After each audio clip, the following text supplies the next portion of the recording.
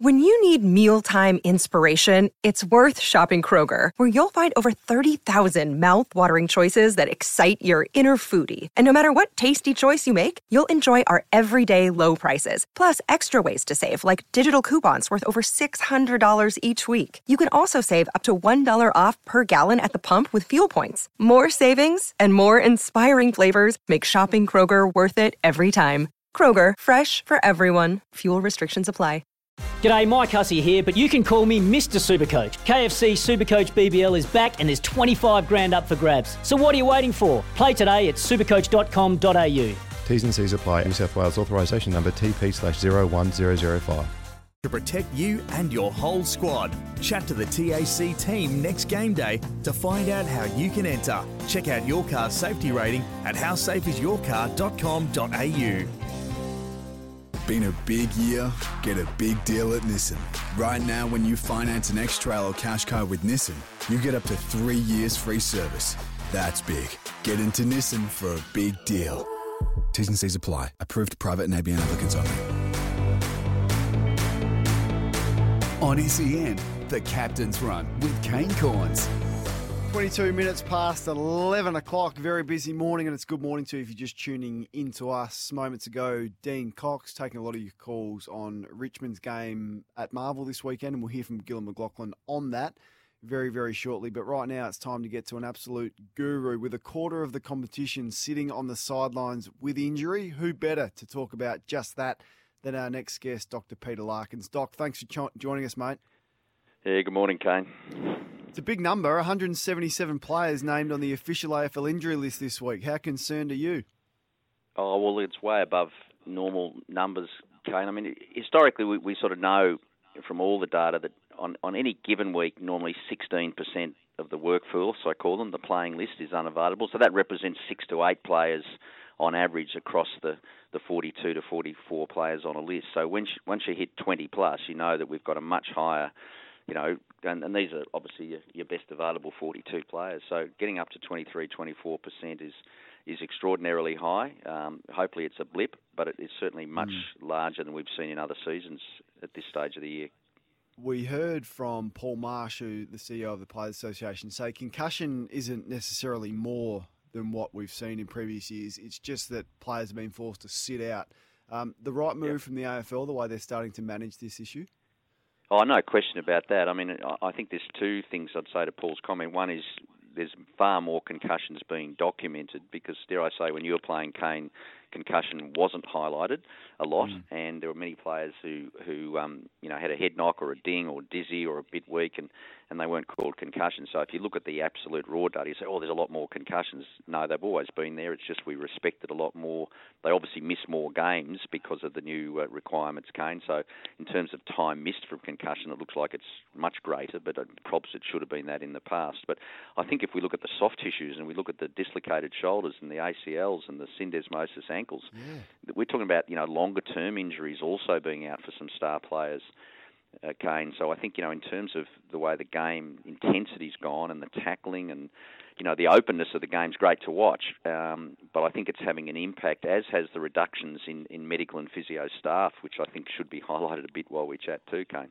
Yeah, no doubt. So let's talk about that. I was really concerned about that at the end of last season. I think 11 club doctors, I'll be right in saying, have 12. moved on. 12, is it? Yeah, 12 senior medical and physio staff moved on. So we all hear about, budget cuts at the clubs and, the AFL House has reduced their staff and there's less assistant coaches. And what perhaps the listeners don't realise, Kane, is there's been a real cutback at clubs on their budget spend on the medical and physio care during the week, Monday to Friday between games.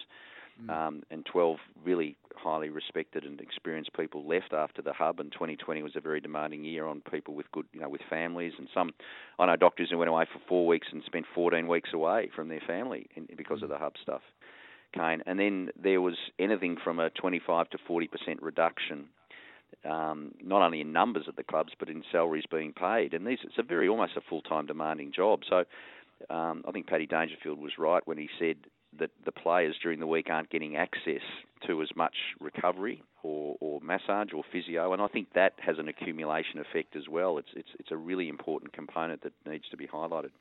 Yeah, Don't doubt that at all. What about syndesmosis? So when you mentioned when I was playing, is this the old school rolled ankle or what is it? It seems to be I guess it was called a high ankle. It was a high ankle, and I had to explain at times what a high ankle was. So a standard rolled ankle, when your foot rolls to the outside and the outside of your ankle is closer to the ground, the so-called lateral ligaments or lateral sprain. It represents 80-85% of standard sprains, whether it's netball, basketball or footy. But when you roll the opposite way, so your foot rolls closer to the ground on the inside, it's the medial ligaments, which are much tougher and stronger. And when they get torn, they also tear a ligament deeper inside the ankle, which runs up in the centre of the ankle, goes higher up. And that's called the syndesmosis in its true medical term. But it always happened in footy.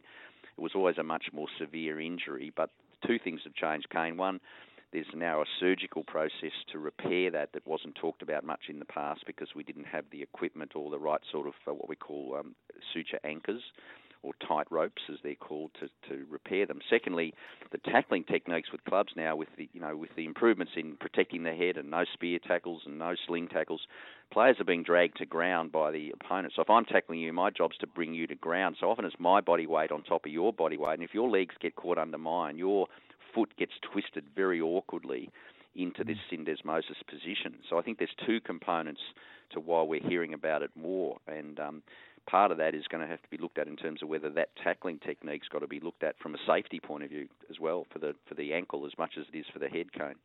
A couple of individuals I'd like to ask you about. Are you concerned when you read reports that Patrick Cripps is playing with stress fracture in his back that requires pain-killing injections? Now, I don't know if that is true, and the club has sort of half played it down.